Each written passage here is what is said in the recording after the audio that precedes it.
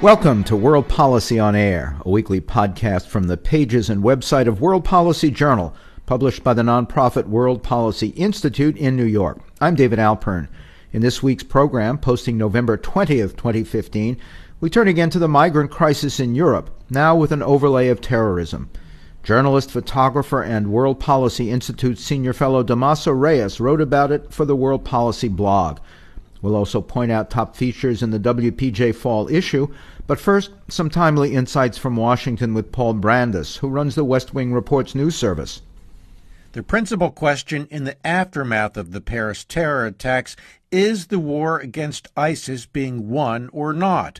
Criticism of President Obama has increased since the massacre in the French capital, and this is the general theme, that Obama's handling of ISIS, which he once compared to a junior varsity sports team, is not working, and that America needs to send in ground troops or at least establish a no-fly zone or safety zone to help Syrian civilians. But the president continues to say no. This is an example of the kind of issue where I will sit down with our top military and intelligence advisors, and we will painstakingly go through what does something like that look like. And typically, after we've gone through a lot of planning and a lot of discussion and really working it through, it is determined that it would be counterproductive to take those steps. Obama says the U.S. could go in and take any territory at once. The real issue, though, he says, is ending the underlying conditions that create terrorism in the first place. As for the charge that he is weak, what I do not do is to take actions either because it is going to work politically or it is going to somehow, in the abstract, make America look tough or make me look tough. And maybe part of the reason is because every few months I go to Walter Reed and I see a 25-year-old kid who's paralyzed or has lost his limbs, and some of those are people I've ordered into battle. And so I can't afford to play some of the political games that others may. The president connected the dots, adding that getting rid of ISIS and reclaiming their territory requires ending the Syrian civil war. That war, now nearly 5 years old, shows no sign of letting up anytime soon. For World Policy On Air, I'm Paul Brandus at the White House.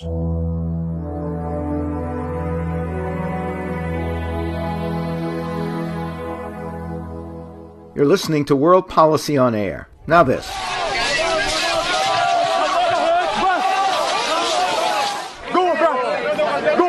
Let me just say that the recent developments in Germany, in Sweden, in Slovenia, and in other countries all show with utmost clarity the huge pressure member states are facing.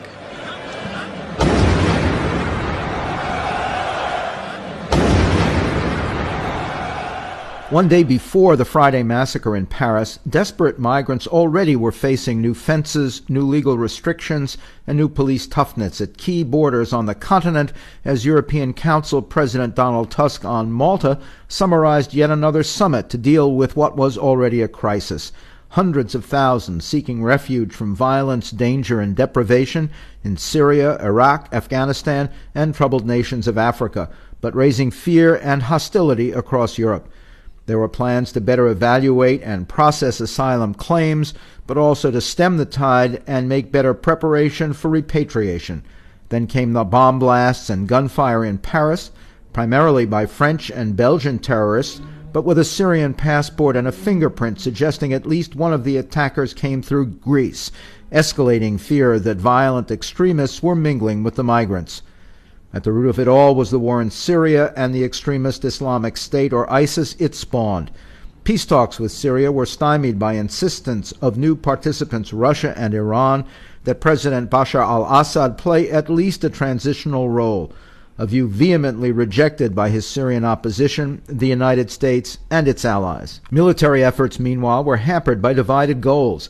Moderate militias fighting both ISIS and Assad forces, which Moscow and Tehran support, and stepped-up involvement by Turkey targeting Kurdish separatists as well, even as other Kurdish forces have been most successful against the Islamic State.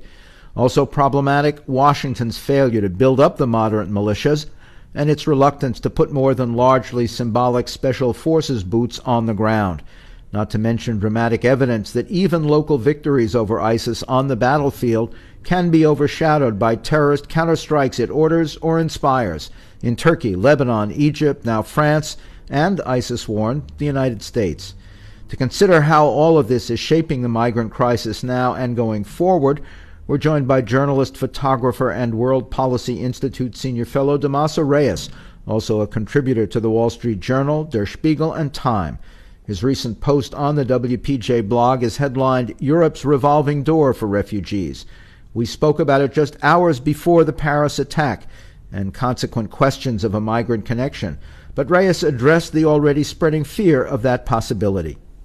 Yeah, again, this is something which the right and the far right loves to talk about, and even we hear it, in our own Republican debate, especially among people like Donald Trump and Ted Cruz. But I think if you actually ask security experts, if you were an ISIS terrorist or an Al-Qaeda terrorist, what the easiest way to get into Europe would be. It wouldn't be, getting smuggled in a leaky boat that might capsize. If you really want to do terrorism and have the money and the means and the logistical support and the organization to do so, you're going to take other routes. So I really think it's a red herring, and I think most serious security analysts who, when questioned on this, you're not going to, if you're a jihadist and you've got an actual plot, you're not going to put that plot at risk by trusting a smuggler or, taking your chances crossing a border, which you might then get arrested or get picked up on. These people are going to be more sophisticated than that. Talk about the changing policy on refugees in Sweden and how it both reflects and likely shapes political response to the crisis elsewhere in Europe. Well, as I wrote about on the World Policy blog, Sweden has, for the past few years, been known as a very generous and relatively welcoming state within Europe, giving relatively generous benefits and welcoming a relatively large share of refugees and asylum seekers relative to its population.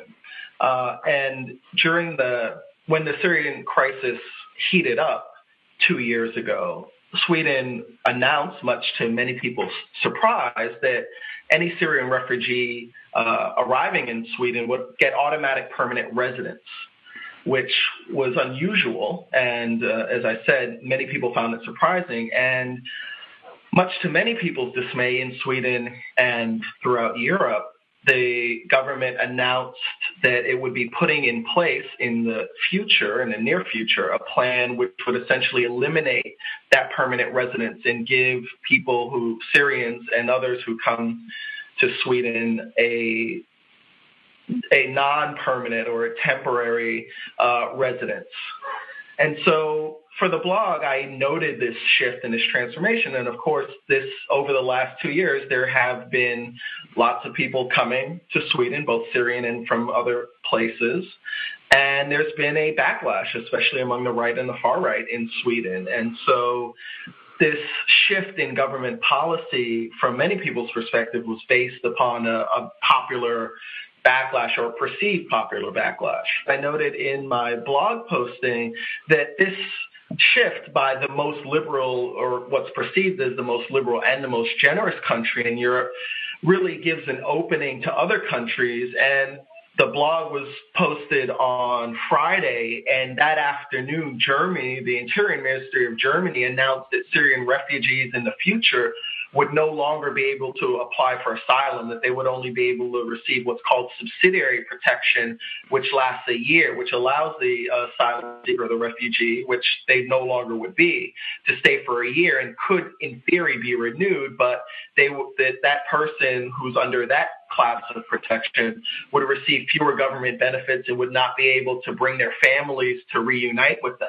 Now, the government backed off of that policy after much hubbub, but from what I'm reading, and nobody knows quite sure where the policy stands.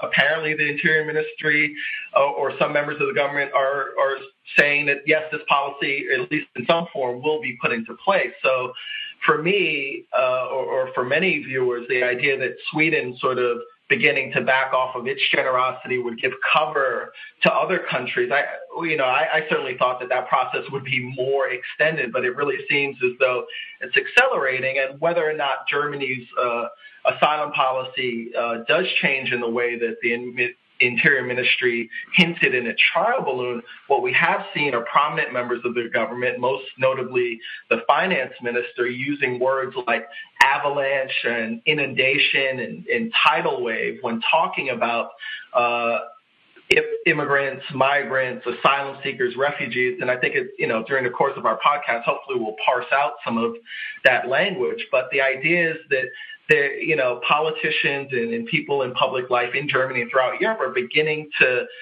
set boundaries on how many people that they're willing to take and beginning to talk in language which seems to indicate that their patience and their ability to accept people is wearing thin. Well, let's talk more about that. How much of the opposition to asylum results simply from the unexpected and overwhelming cost?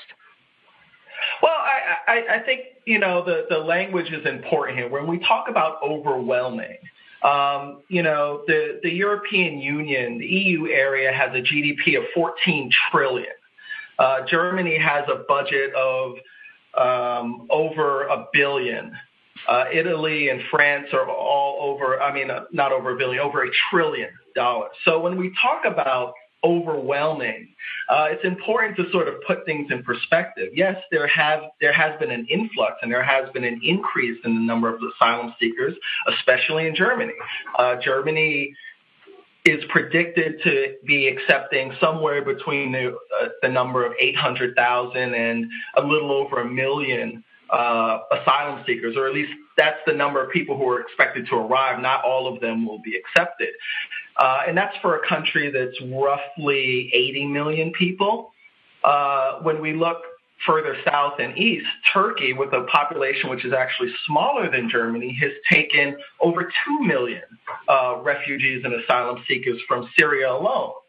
So, and of course, Turkey has a much smaller GDP and federal budget. So, yes, I think that a lot of the opposition is based upon this recent increase in the numbers. But if you look historically at Europe's feelings towards refugees and asylum seekers, and I worked on an article for World Policy Journal in 2010 looking at the Austrian asylum system. It goes well earlier. It's much less recent than we think it is. And the flip side of the expense is that many of these European countries with aging populations actually look forward to an increased labor force to help support an aging population and to keep their economies going. Well, that's the irony here. One of the things that very few people, I won't say no one, because there are some very forward-thinking demographers and historians and sociologists, that, during the last Great Recession, you saw unemployment rates certainly in the double digits among youth in certain European countries like Greece or Italy or even Spain. You saw it reaching up towards the 50% mark. And so unemployment was seen as a huge problem in Europe. But that belies a demographic bomb, which has happened in Europe and is just about ready to explode, where we've had low birth rates for over a generation, which means that, obviously baby boomers and people are retiring, and in European welfare states, they have very generous retirement. They often have early retirement, and we have a shrinking workforce. So the since Europeans, being well-educated and relatively wealthy, are not having children, which is normal, just look at Japan, for example, the only way to solve a demographic problem is to import people, which is actually what Germany did after World War II. And that's what, in some part, helped their economic miracle that they're so proud of. But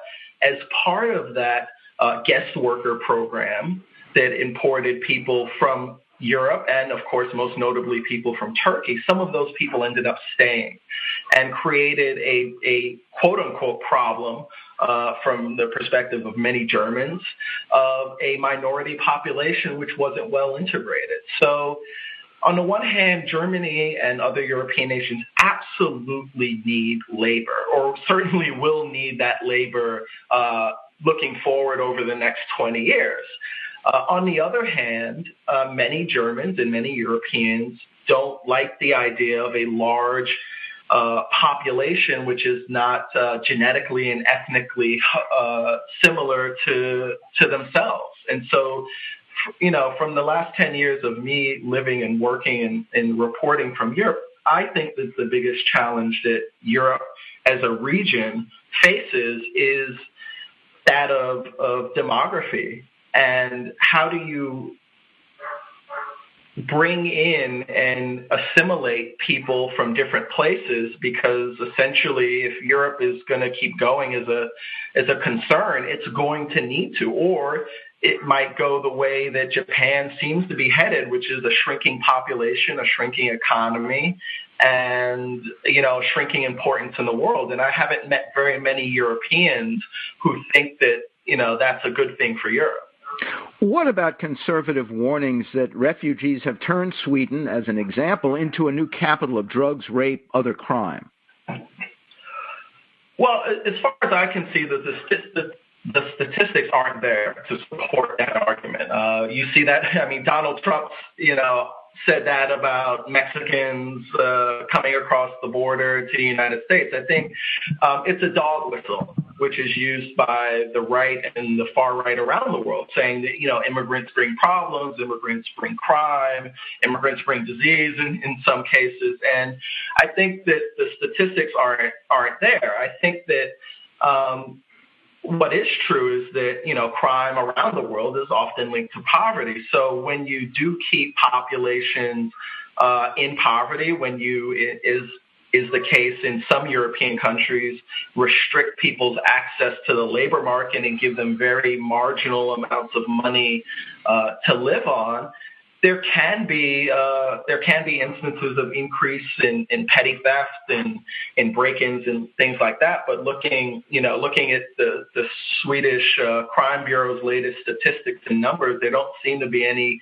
appreciable uptick in numbers. In fact, over the past few years, there have been a decrease in crime. So I think it's important to, when claims like that are made, is to ask where the proof is. And anecdotal research is one thing, but actually looking at the numbers of thefts and rapes and drug-related crimes, when we look at that, certainly specifically in Sweden, I don't think there's the actual proof to back up those claims. Do you think that those fleeing Syria today are any less likely than refugees of the past to seek permanent lives in Europe? Many seem so truly eager to go home once it's safe.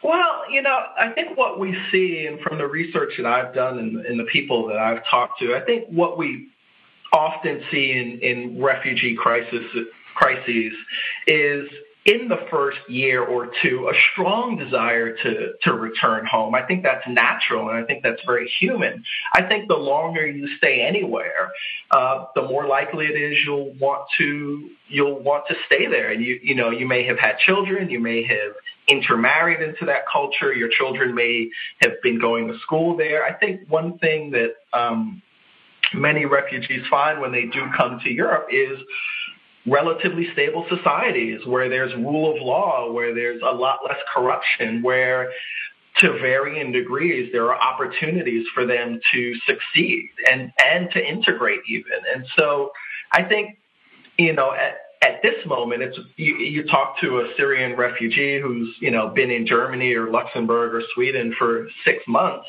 and they very well may say, if I could go home tomorrow, I would. You talk to that same person in 3 or 4 years, you may get a different answer. And that's assuming that this crisis ends anytime soon. I mean, sometimes one of the problems is when the immediate danger, when the war, the civil war is over, people may be going home to neighborhoods or whole cities which are destroyed, where there is no infrastructure. So you're actually asking people to go back to some place which is, even if their lives are not in immediate danger, their quality of life and their standard of life and their prospects for the future are going to be much lower than if they stayed. And I'm sure that's in the minds of many European policymakers, which is why the focus is very much on preventing people from getting into Europe in the first place.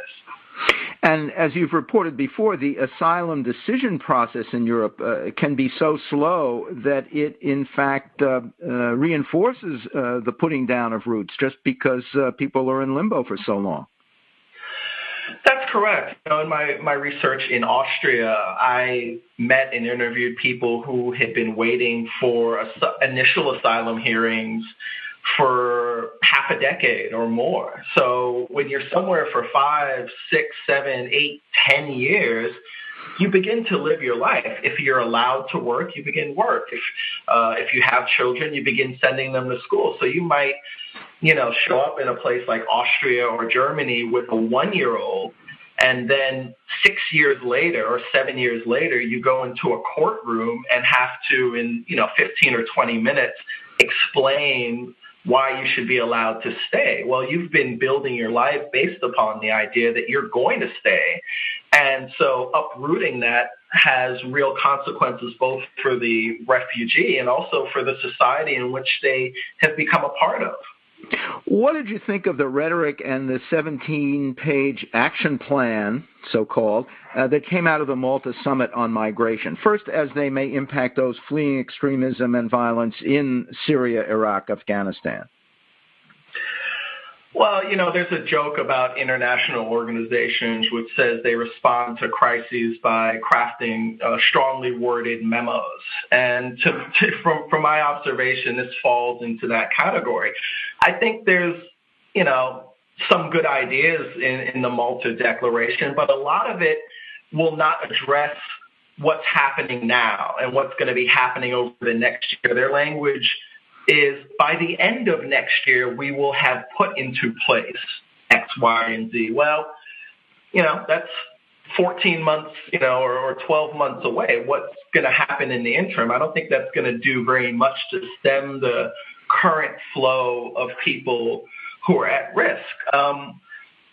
This document seems very much focused, at least in my observation, on preventing the flows of economic migrants, which, of course, Europe has long been, in my opinion, unfairly concerned about. But it's not really going to do much to help people who are fleeing Boko Haram in West Africa or ISIL affiliates in North Africa or the Middle East, for that matter. And so I think that the actual impact of the document and the pledges which are made are going to be relatively small. And if you look at the pot of money which has been pledged, again, relative to the size of the economies of European countries, these are, a drop in a bucket is an understatement, as well as, these countries in which they're directing this aid to and trying to partner with, in some cases are incredibly unstable because of the threat of organizations like Boko Haram and ISIS, but are also very corrupt. So how do you even know that the money that you're sending to these countries are actually going to do the things that you want to do? I think that, what's frustrating as an observer and as a journalist and someone who's, spent a lot of time talking with economic migrants, asylum seekers, refugees, and they are distinct categories. There is no European-wide immigration plan.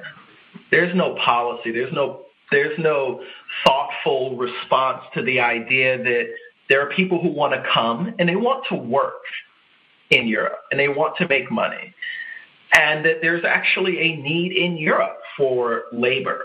There's no idea that, let's come together as a European community and figure out a way to meet the needs of both Europeans and people from outside of Europe who want to come and want to work.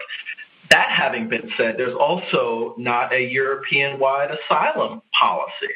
Different countries have different standards. They have different rates in terms of how much money you'll get or what kind of services you'll provide. So, there are certain countries now where they won't deport you back to because the standards are seen and recognized as being so low that you're actually put at risk being deported back to that country, and that country exists in Europe.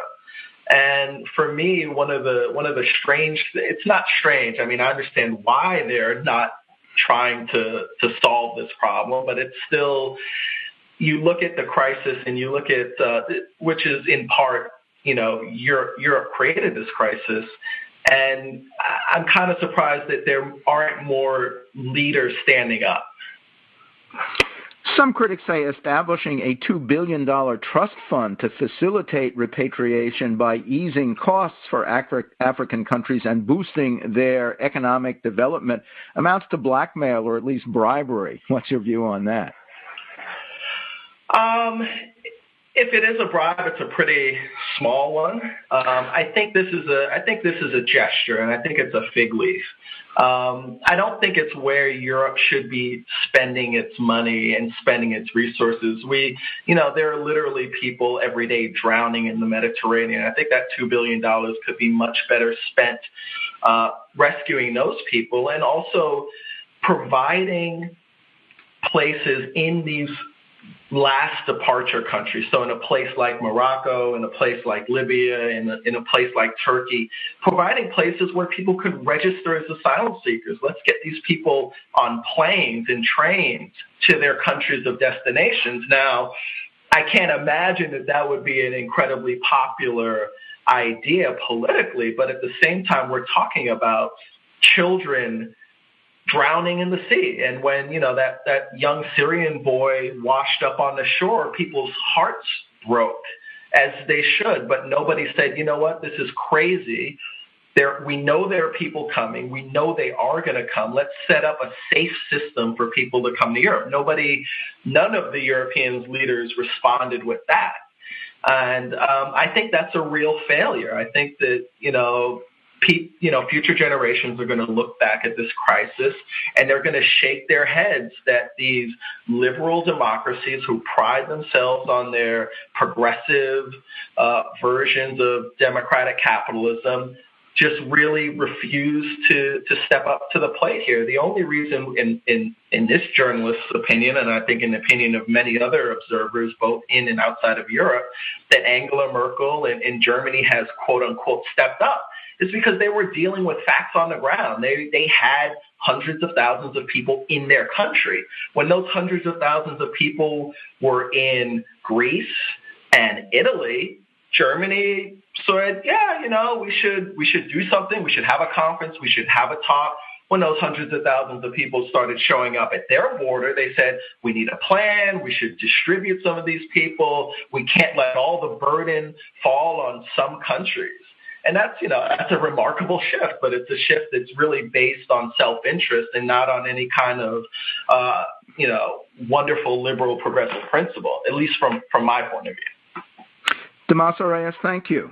Thank you so much. Journalist, photographer, and World Policy Institute senior fellow Damaso Reyes is also a contributor to the Wall Street Journal, Der Spiegel, and Time. His recent post on the WPJ blog is headlined Europe's Revolving Door for Refugees.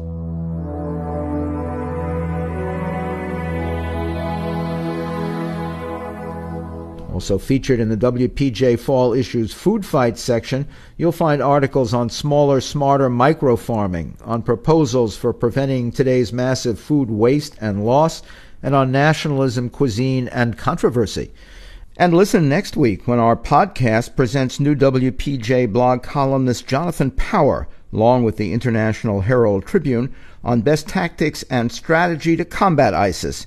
Hint, his debut post on the website is headlined, "Bombing the Islamic State is not the answer." World Policy on Air is a production of World Policy Journal at the nonprofit World Policy Institute in New York.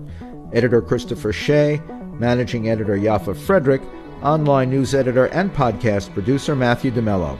I'm David Alpern.